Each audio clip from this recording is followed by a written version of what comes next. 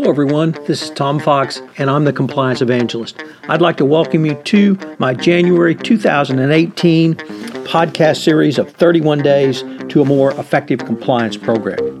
But first, a word about this month's sponsor, Conversant. Conversant brings a different kind of ethics and compliance solution to your organization.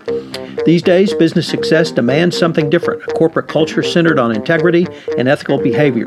Conversant provides your teams with a centralized platform and automated processes that connect your business goals with your ethics and values. The result, a highly strategic program that drives ethics and values to the center of your business.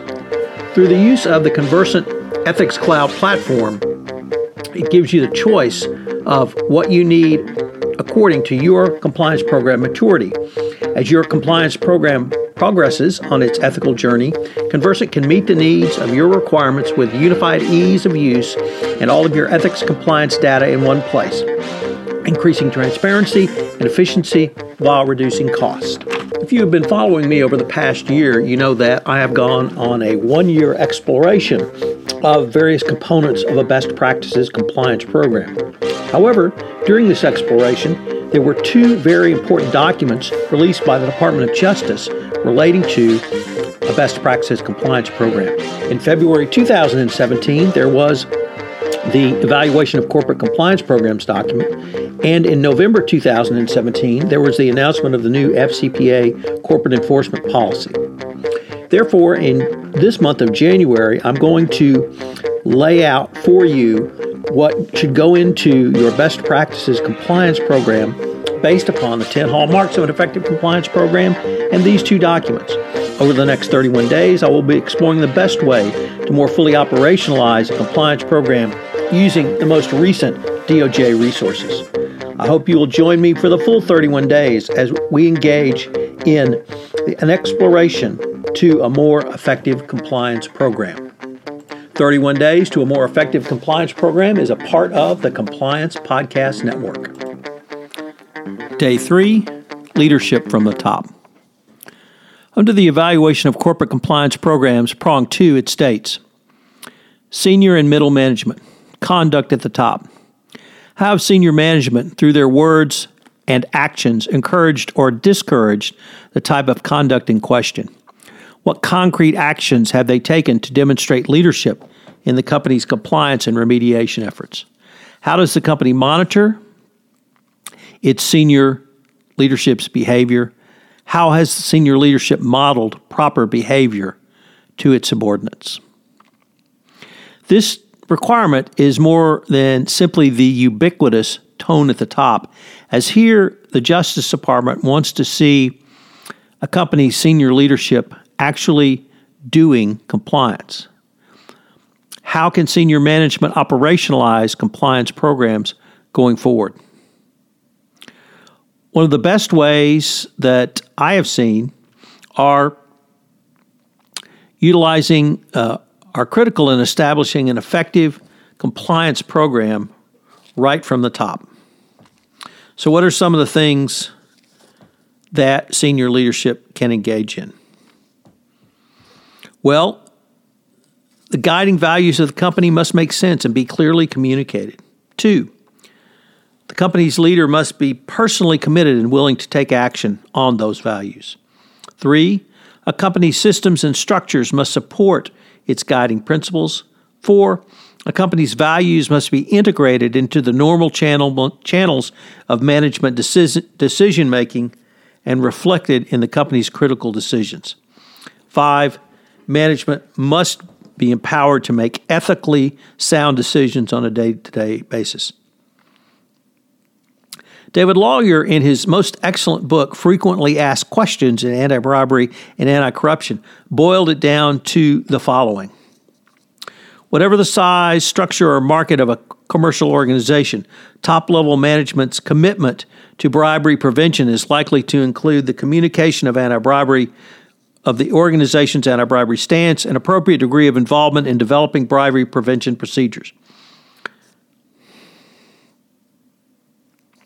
What are some of the things that you could do as a CEO to be an ambassador of compliance?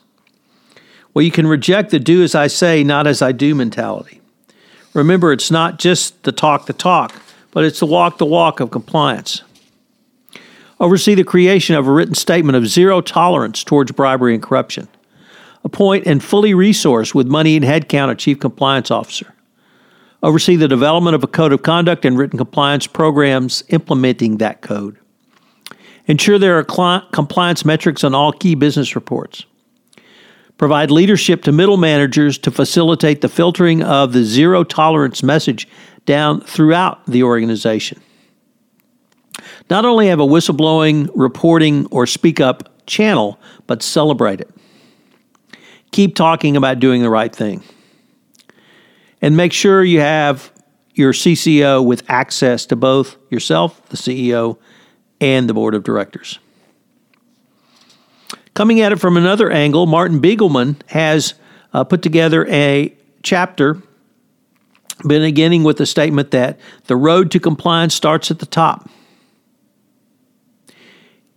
In this chapter, he cited to a list that Joe Murphy had said a CEO could engage in to demonstrate and set the requisite tone from the captain's chair of any business. So what are some of the things a CEO can do? What are some of the actions a CEO can engage in? And what's some CEO conduct we can see? Well, how about keeping a copy of the company's code of conduct on your desk and using it? Make sure your compliance department has the authority, influence, and budget within the company, and that the CCO reports directly to the board. Hold them accountable at senior executive meetings. Have each participant report on what they've done to further the compliance function in their business unit. HAPO sanctions for violations of company compliance policies and incentives for doing business in an ethical manner. Turn down an expensive trip or dinner offered by a vendor. Pass on a gift you may have received. Turn down a transaction based upon ethical considerations. Be seen doing so. Celebrate that.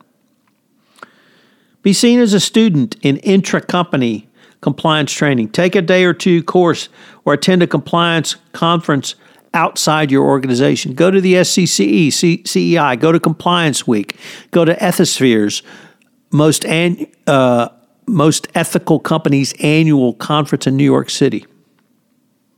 Award compliance. You should recognize outstanding compliance efforts within your company with announcements and awards.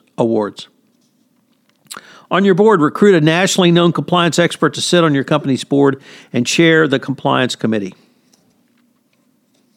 Have an independent review done of your company's compliance programs and report the results to the board. On your vendors who come into the relationship with your company in the supply chain, mandate that they embrace compliance and ethics as a business model. If not, pass on doing business with them. Talk to others in your industry and your peers about how to improve your company's compliance efforts. Many companies struggle with the type of metric that can be used for upper management regarding leadership in compliance and communication of the company values. One technique might be to require a CEO to post company-wide communications, emails or others, once a quarter on a compliance-related topic. The CEO's direct reports would then be required to cascade those down as they receive them.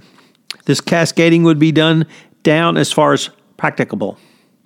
Reminders for each can be set for each communication, so all personnel know when it's time to send the message out. If these communications are made, certainly this metric has been made. But you can also have your CEO do podcasts like the one you're listening to here. You can have them do video statements. You can have them do YouTube presentations. Senior leadership needs to model compliance. Nothing is going to impact employees more than having senior leadership involved. So what are today's 3 key takeaways? Well, number 1, senior management must actually do compliance. You must walk the walk, not simply talk the talk. Under the evaluation of corporate compliance programs, senior management must actually engage in conduct which supports compliance. 2, use your CEO to talk about current events and how those ethical failures are to be learned for your organization. The CEO at CenterPoint Energy used the Wells Fargo and Volkswagen scandals to talk about compliance in an energy service organization, completely different industries, yet he used these two scandals to reemphasize CenterPoint's commitment to doing business ethically and in compliance. And finally, your CEO should be your compliance ambassador throughout the organization. This is Tom Fox. Thank you very much for joining me on day 3 of 31 Days to a More Effective Compliance Program, and I hope you'll join me tomorrow for day 4. This is Tom Fox again. Thank you for listening to this episode of 31 Days to a More Effective Compliance Program, sponsored by Conversant. I hope you will join me tomorrow and indeed for the entire 31 days in January, while I will be exploring the best way to more fully operationalize your compliance program using the most recent resources the Department of Justice has communicated to us, the evaluation of corporate compliance programs, and the new FCPA corporate enforcement policy. This is Tom Fox. Thank you again for listening. 31 Days to a More Effective Compliance Program is a part of the Compliance Podcast Network.